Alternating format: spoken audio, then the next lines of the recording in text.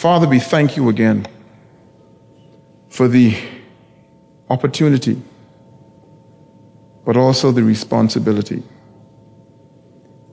We ask, Father God, as we humbly come in your presence this morning, that you would take control at this time of sharing. For the words that go forth would be your words and your words only.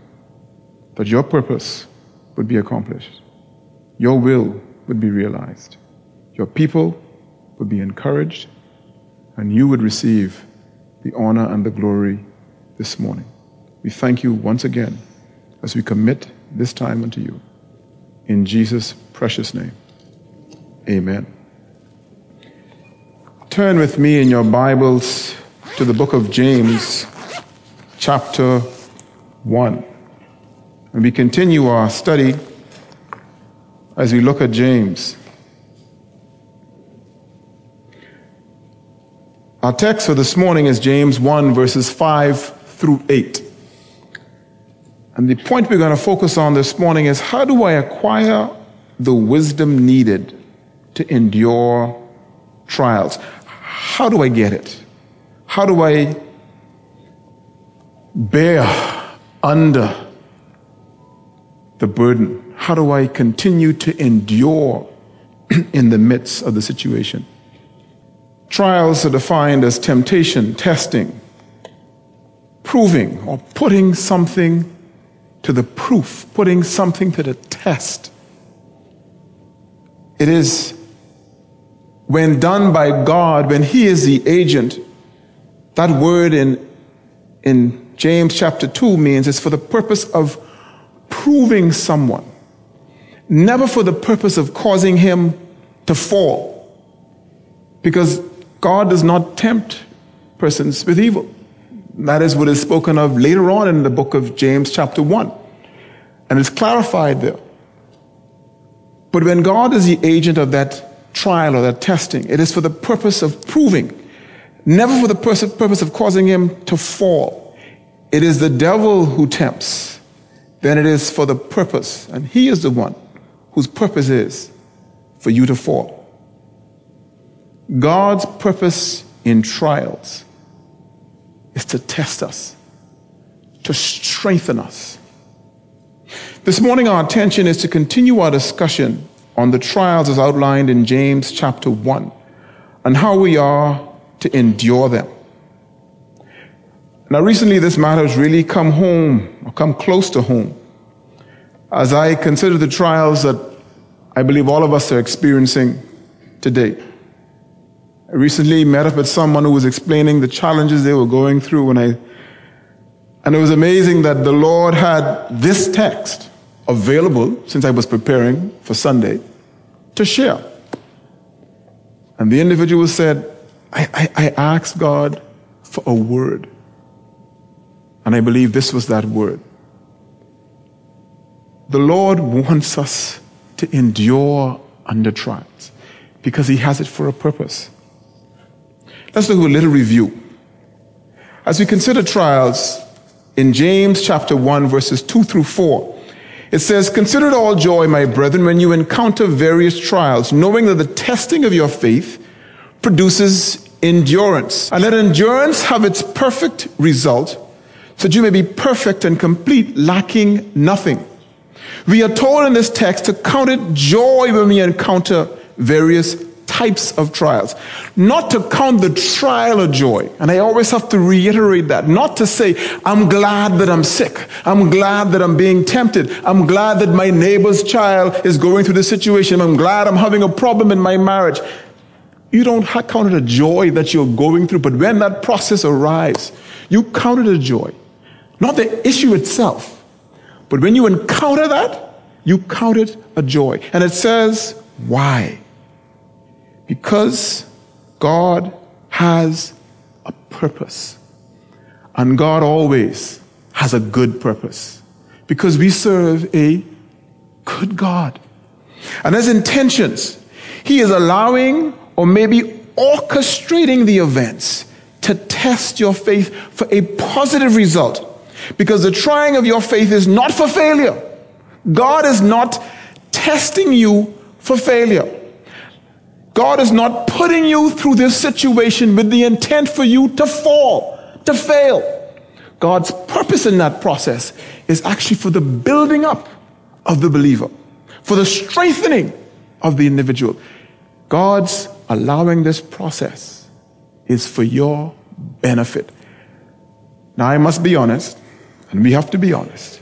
When we are in the midst of the situation, that is not the first thing on our minds. When we're having difficulty with that child, boy, Lord, I'm so glad I can count this a joy that my son is being so difficult and challenging. I count it a joy that I just got news from my daughter. Daddy, I'm pregnant. I count it a joy when I got a report back from the doctor that he saw a dark spot on the test. Joy? How? It says, the trying of your faith is not for failure, but for your benefit. The testing or trying or proving of your faith produces endurance and patience. God wants to build your spiritual muscle, and you can't build muscle without weight. Now, if any of you work out or work with Craig, did you know you need to do resistance? You got to put on some weight, because you just can't expect that your muscles will get bigger and stronger by just what? Lifting paper?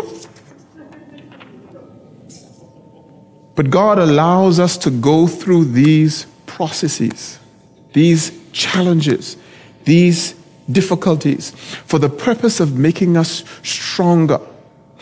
I'll use an example of a weightlifter. How is he able to get stronger if he does not test himself with heavier and heavier weights? When you think about it, when he can't bear it anymore, a bit more, just to test and to strengthen the muscle. But imagine a weightlifter lifting 5 pounds every day, all the time, every time. My wife is exercising. I didn't tell her I could use this example. Thank you, dear. Wow, okay. My wife is exercising in the morning and she uses weights. And the other day she was telling me, we had some weights that were supposed to be 10 pounds. And then I brought home some weights that were supposed to be 10 pounds as well. But she said, but these ones seem lighter. Because the other 10 pounds had not just the barbells, but you had the bar and all the other things, which made the weight a bit more. But what it showed is that you need heavier weights. And if you want to build up your strength and resistance, you got to take on more load. Now that, to be honest, in our humanistic perspective, that doesn't make any sense. Why would you want to encounter more or take on heavier? Why would you want to go through more difficulty? Because our Heavenly Father knows He has a positive purpose. You lift that weight, you increase it, you stay under that load to build your endurance. And we are commanded, we are told by the coach to do what the coach says. When the coach puts more weight on that bar, we are said, yes, endure. We are told to let endurance have its perfect result. Take it. We are told to allow the process to complete or mature or be fully realized. And the end result is perfection. I take off my jacket for you, but, but think about it. Think about when that bodybuilder gets on the stage and does his poses. You think that happened because he just sat there with the 5 pounds and he didn't eat properly, or he didn't take on the burden, he didn't discipline himself, he didn't challenge himself? No, that was done. You saw the results, the maturity, the perfection because of the hard work, the discipline, the bearing of the weight and the burden to see that perfection in the individual. That's what God wants to see in us. God wants to see mature, whole children who are living their lives to the honor and the glory of Him, who are able to deal with adversities and circumstances, who are able to overcome, and people are able to see the glory of God manifested in their lives. It is for the purpose of our perfection, our maturity. The goal to be realized is a mature, full-grown Christian, lacking nothing. But that only happens if we stay under and let endurance and patience complete the process. As in the days of the early church, today the process is still painful. It's no easier. And anybody who works out will tell you there is no easy road to success. There's no easy road. But guess what? He will find a what? A way. And our God is faithful. He's faithful. We're talking about trials. We're talking about the difficulties we face. And I don't want to downplay what's happening in our country, because I know we all have our own difficulties and trials we're going through. But I want you to consider what's happening to some of the individuals in the world today as they deal with the trials they have to face. I was reading from Barnabas Aid. They come up with a publication, the church provides it. And it's something sometimes our family uses around the family altar to consider what is happening in the world with other Christians. We believe, yes, boy, it's rough, it's difficult, fat coming. How are I going to make it? But listen to what's happening in Afghanistan. In July 2013, members of parliament in Afghanistan called for converts from Islam to Christianity, converts from Islam to Christianity to be killed. This is the parliament. In accordance with Sharia law, the parliamentary speaker ordered the country's national security services to take serious steps to stop the spread of Christianity. And the Afghan media launched a burning campaign against Christian converts. Imagine that. Imagine the government of the Bahamas standing up and telling you that if you are a Christian, you should be killed. What about a place called Maldives? I found it interesting. I had to go look on the map. It's just south of India. And they have an interesting law in this country. Seen by many tourists as an island paradise, it is one of the most intolerant Muslim nations in the world. No non-Muslim can become a citizen or hold any public position, including politics or the judiciary. Civil law is based on Islamic Sharia, and public statements contrary to Islam are forbidden. Forbidden. Christians and other Muslim religions can only worship in private, and there are no non-Muslim places of worship or public worship services. So this right here, in that country, is illegal. Expatriate Christians may not encourage Moldavian citizens to participate in Christian activities. So if you came there as a Christian and you tried to share your faith, that's against the law. Spreading any religion other than Islam is illegal and punishable by house arrest or by imprisonment for up to 5 years. Muslims who convert to Christianity are liable to lose their citizenship. So you are a Christian now. You are no longer a Bahamian. Foreign Christians may be deported for carrying Christian literature or having Christian symbols. I go into Moldavia with my Bible. You are? When you come off the plane, you will be turned around and sent back home. Trials? What we're going through? Yes. But what others are experiencing? Let's get a little closer to home. Cuba. The last few years have seen a sharp rise in the number of state-sponsored violations of religious freedom against Christians in Cuba. Church leaders have been beaten up or detained and churches harassed. Groups that are not registered with the state are particularly vulnerable. Pastors have been arrested for preaching and congregations discouraged from gathering for worship. And Christian schools are not even permitted. That's right next door. It's getting close.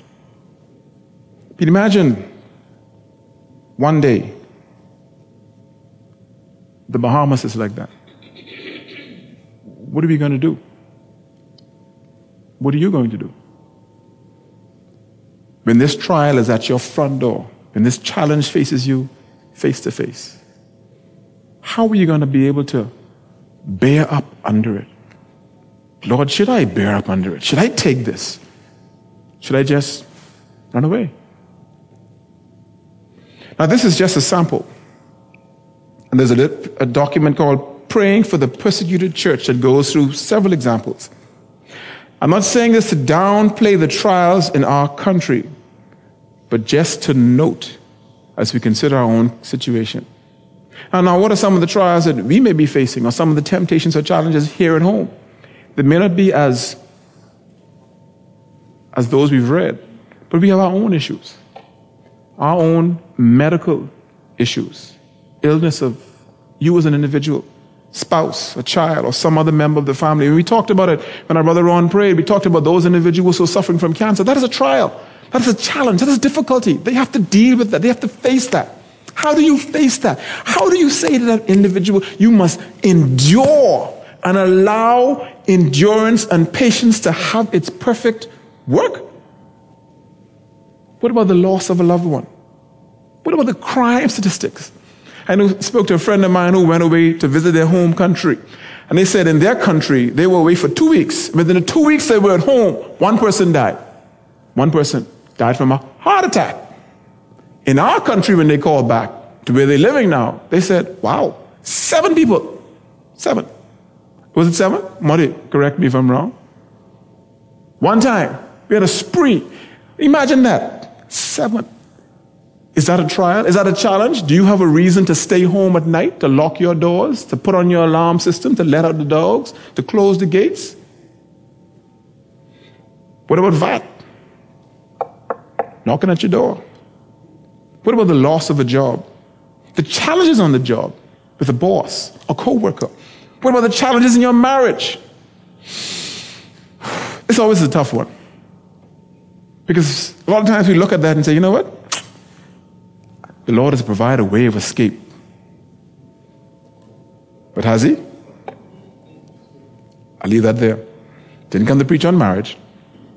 What about children and the challenges we face with our children? The difficulties we have. And what about the relationships that happen in our own church? Some folks, we rub shoulders, we is rub hard. We have a difficulty with dealing with that individual.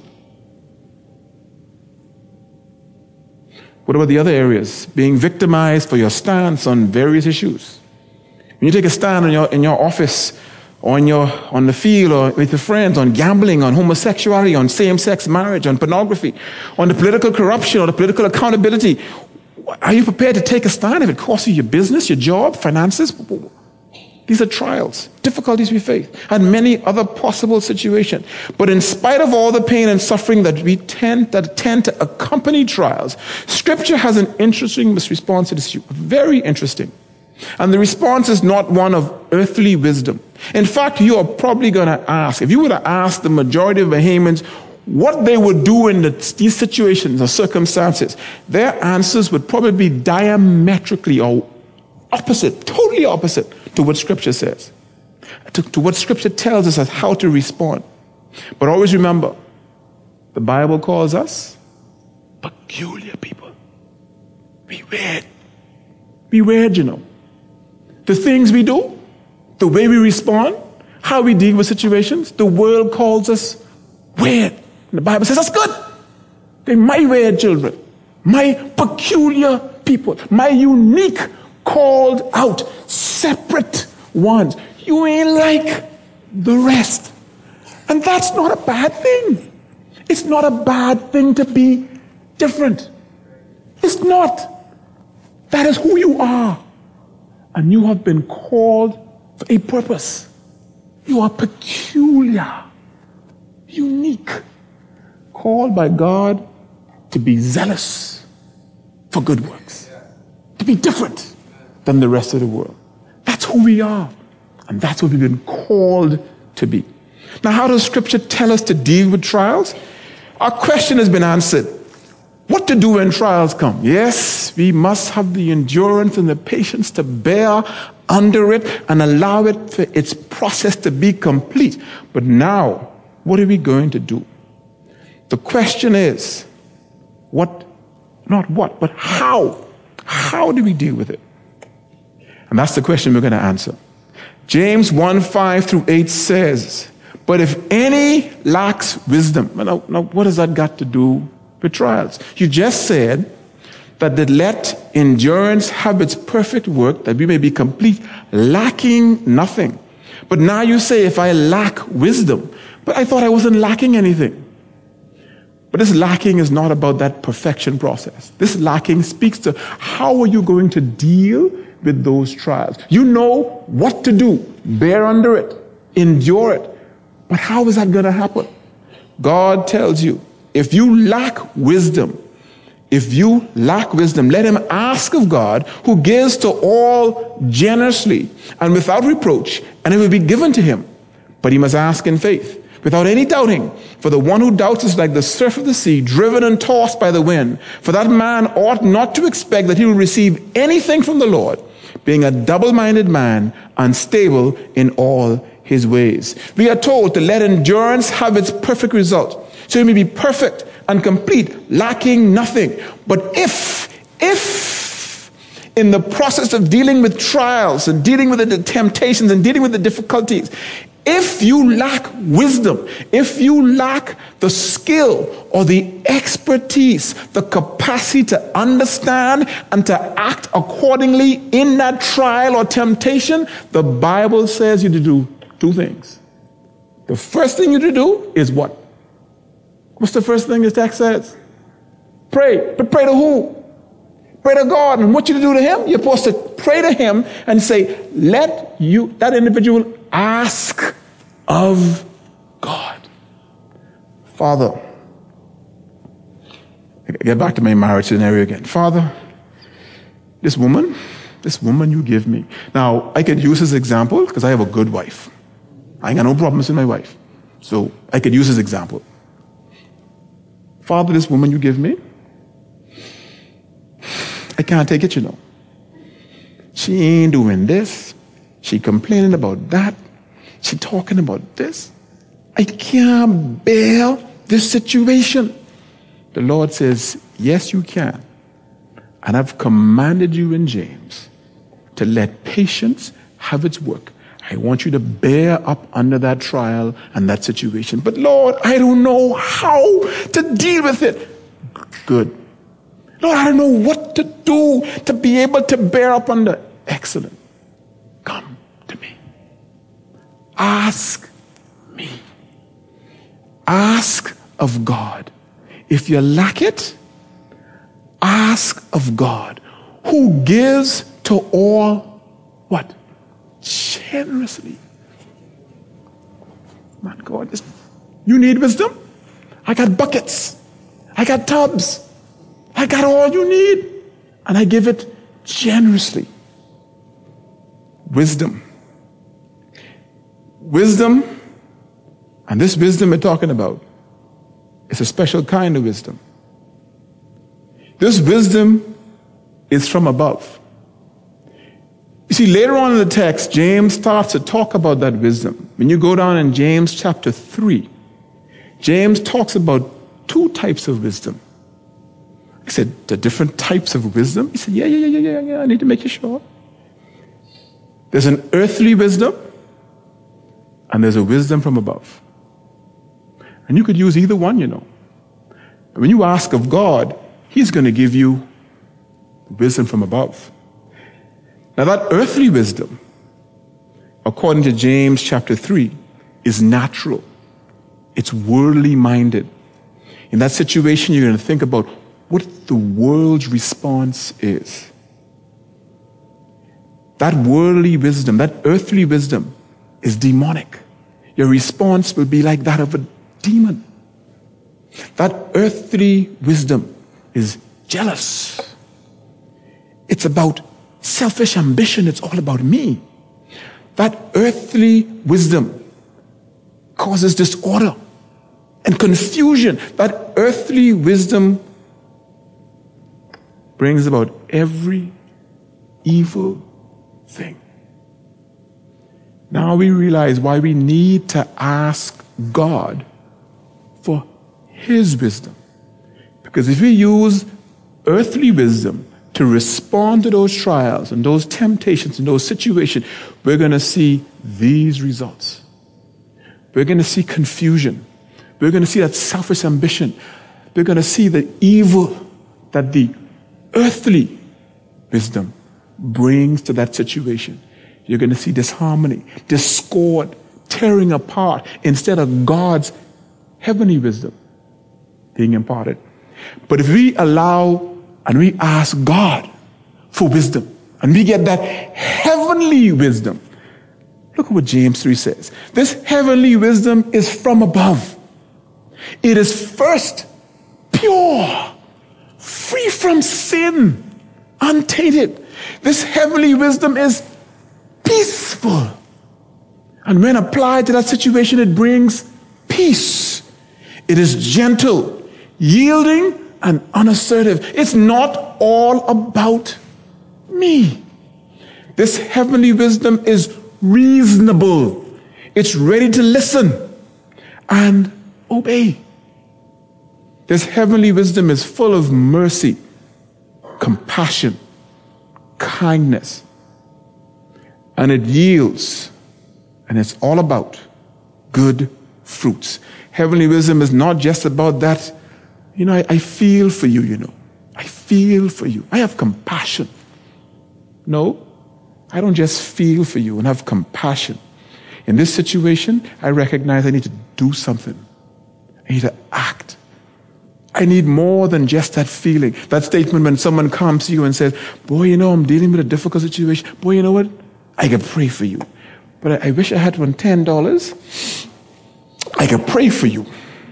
That $10 I got in my pocket, I could pray for you. But when we ask of God in the midst of these situations, when you're on that job and your boss is giving you trouble, and you say, Father, in the name of Jesus, I need your wisdom to deal with the situation. I am bearing up under this trial and burden. But Father God, I need to know how to properly respond. I don't want to dishonor you by saying the wrong thing or responding incorrectly. Father God, help me. Give me wisdom from above. And God says, I'm going to give you what you need to listen, to be gentle, to be unassertive, to be unwavering, to show no favoritism or partiality, and to be without hypocrisy, to be sincere. So in the midst of that tribe of that individual, Father, I can respond to him in sincerity, in honesty, without hypocrisy. I can bear up under that burden. Let him ask of God. Let him ask for wisdom, and it will be given. Let him ask of God, and maybe God will see what he will do. Let him ask of God, and maybe God will get around to it someday. Let him ask of God, and just maybe it will happen. The text says, let him ask of God, and it will be given. So when you find yourself in that situation and you ask of God, you can expect that God will give you what you need. He will provide the answer, give you the wisdom to accurately address the situation. But, and there's always a but, he must ask of God, who gives to all men generously, bountifully, liberally, simply, unconditionally, if you ask. He gives without reproach. To cast in one's teeth, God doesn't give to you and say, aha, I knew you needed it. You ain't no good, you can't handle yourself. God don't do that to us. You know people like that? Who's give to you and boy, you wish you never took it? By the time they finish talking to you, it's better you kept that. Or when someone give you something, you know they coming back. I tell people, sometimes you don't want to receive from that individual. When they come back to you one day and they say, brother, you could do this to me, but I wish I could. But you remember that time God ain't like that, man. Aren't you glad we don't serve a God like that? He gives generously. He gives without reproach. He don't insult us and tell us, yeah, you're. But he tells us not just to ask of him, but he must ask in faith. And this is a command, We are told to ask in faith, with a conviction of the truth, with a belief and a confidence and a firm persuasion and a trust in who? In who? In God. Not a trust of faith in me. What can I do? I can work this out? No. A trust and a faith and a confidence in God. Not in the money you got in the bank to make it happen. Not in the relationships you got with the politician you can make a phone call. Not in the people you know and the places you go. But a trust and a faith and a confidence and a belief in God. A faith in God. And it must be a faith without doubting. Without wavering. Without hesitation.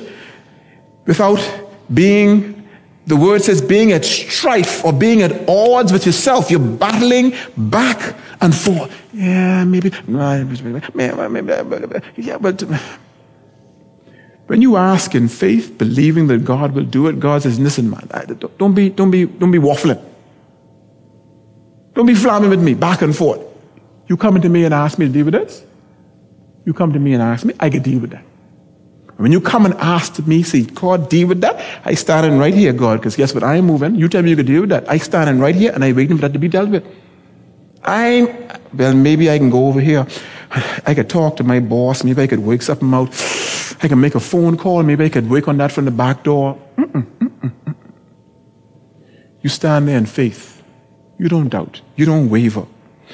It says that doubter is like a wave of the sea surging back and forth, not stable. When I think of the sea, the waves go out and they come back. Yeah, God could do it. Boy, I ain't sure if God could do it, Yeah, I think he got to come. No, I ain't sure. And then you're tossed and turned over and over, tumble. Well, maybe not. Maybe I should try. God said, no. Don't come to me like that. Don't come to me like a wave back and forth, unstable, driven, tossed, blown over. No. This fella, this doubter, like that, understand what the text says. He ought not to expect that he will receive anything from God. That's a serious statement, God says, you come to me in faith. You don't doubt. You don't let yourself be rocked back and forth. Because don't expect that if you're going back and forth, I've given you what you asked for. I mean, from a human point of view, the person comes to you and say, I need a loan. Yeah, man. I got you. Boy, I know if you get me, Boy, you still got me? Yes, I got you. Boy, I don't know what he could do, but you sure you got me?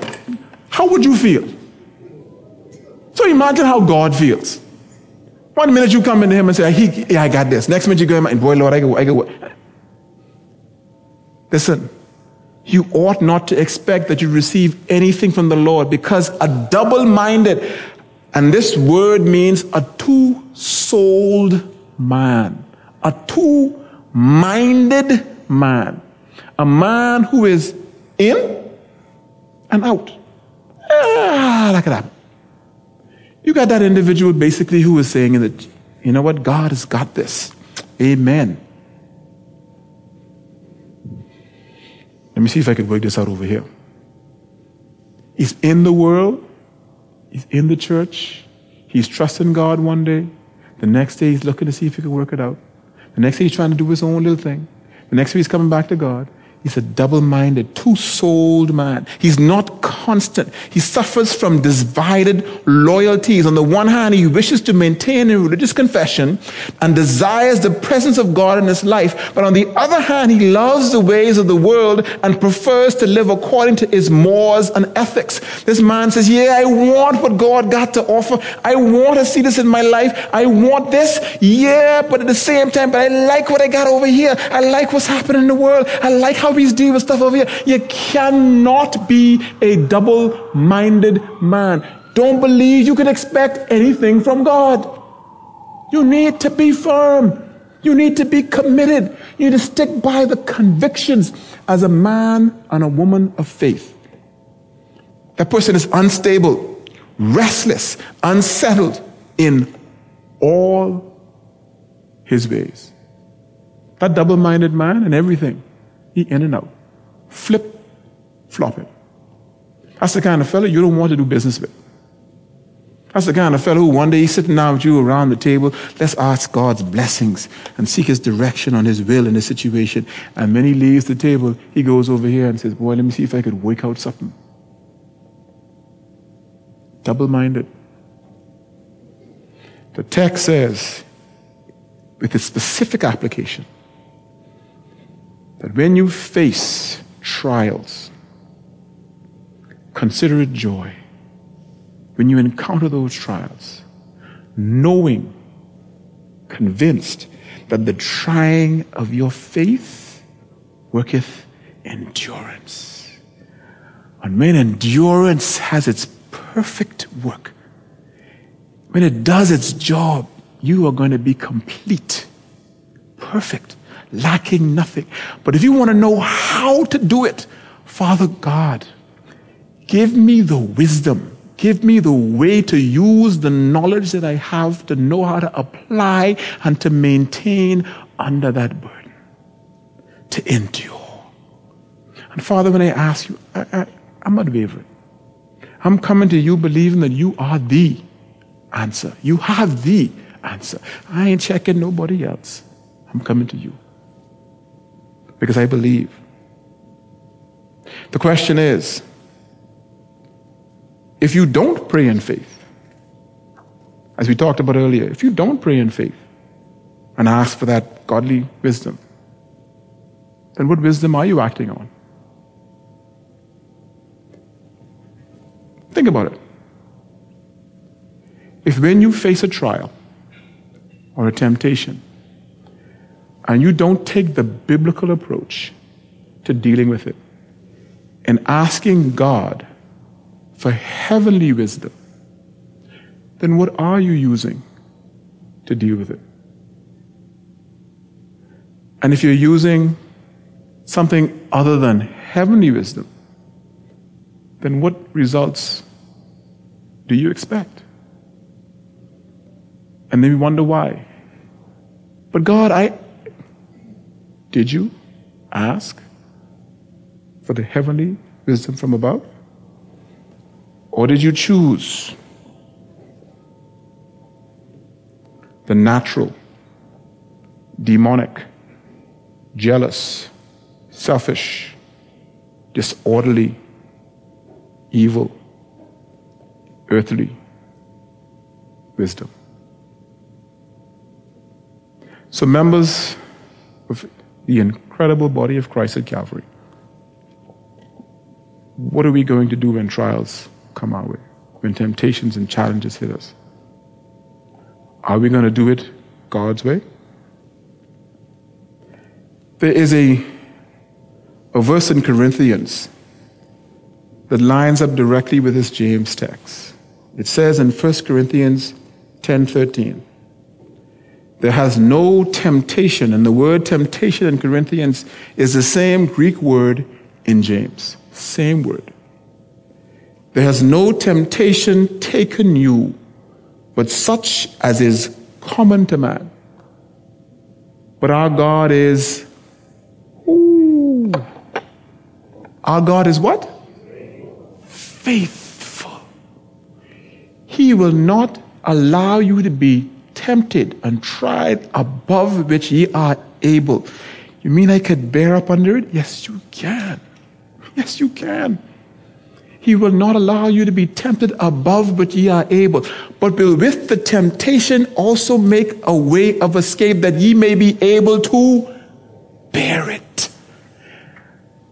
God is going to provide a way that you may be able to bear it. And God, if I don't see it, if I don't know how and I don't know what, then God says, ask me. I'll show it to you because it's there. He said I'll provide it. So if you don't see it, Father, show me how that way of escape, that I may be able to bear it. A friend of mine, I called her yesterday. Her daughter called me yesterday. Her daughter's my godchild. And she was going off to college, and we had a talk and a prayer before she left. But I called her mother back, and we were talking about some issues at my job, DEC. Yeah. You know, I couldn't leave before I hit on that one, eh? She was reminding me of what we used to do. When she was at BEC, we had a prayer group that used to meet in the morning, 7 o'clock. And as she said, it started off with 3, and by the time it continued to grow, we were up to 40 individuals. But guess what we did? We stopped. I say, Lord, it's amazing. I'm looking at this passage in James chapter 2, dealing with trials and temptations and difficulties. And I'm not applying it. Maybe I believe maybe the union could handle it. Maybe the politicians will work it out. Maybe my boss will deal with it. But why haven't I asked my Heavenly Father for wisdom? Why haven't I continued in His presence in prayer, seeking His face, and calling on the all-powerful God to intervene in the affairs of men? Why am I not following the text?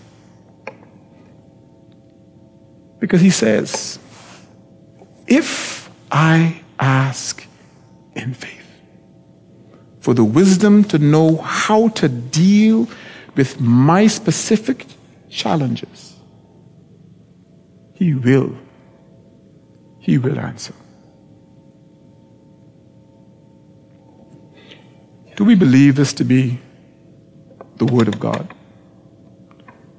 Do we really believe this to be truth?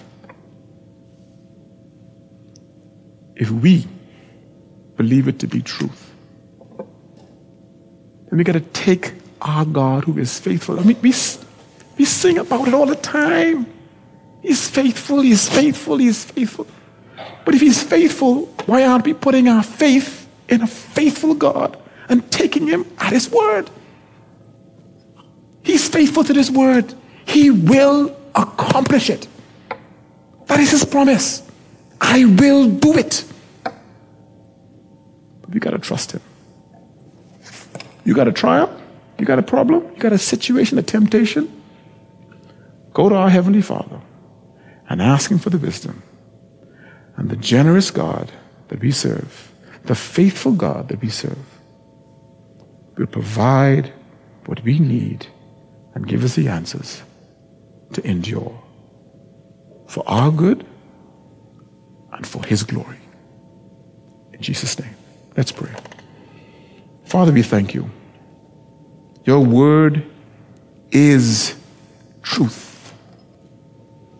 We are your children. And as I am encouraged, your word says in 3 John 4, I have no greater joy than to hear that my children are walking in truth. Your word. I pray, Father God, that this week, this year, in our homes, on our jobs, in our relationships, in all that we are, we would be truth walkers. We will take you at your word and see you show up. And as someone says, show off for your honor and for your glory.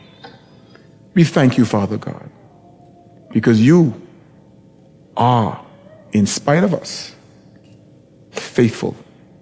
In Jesus' name, amen.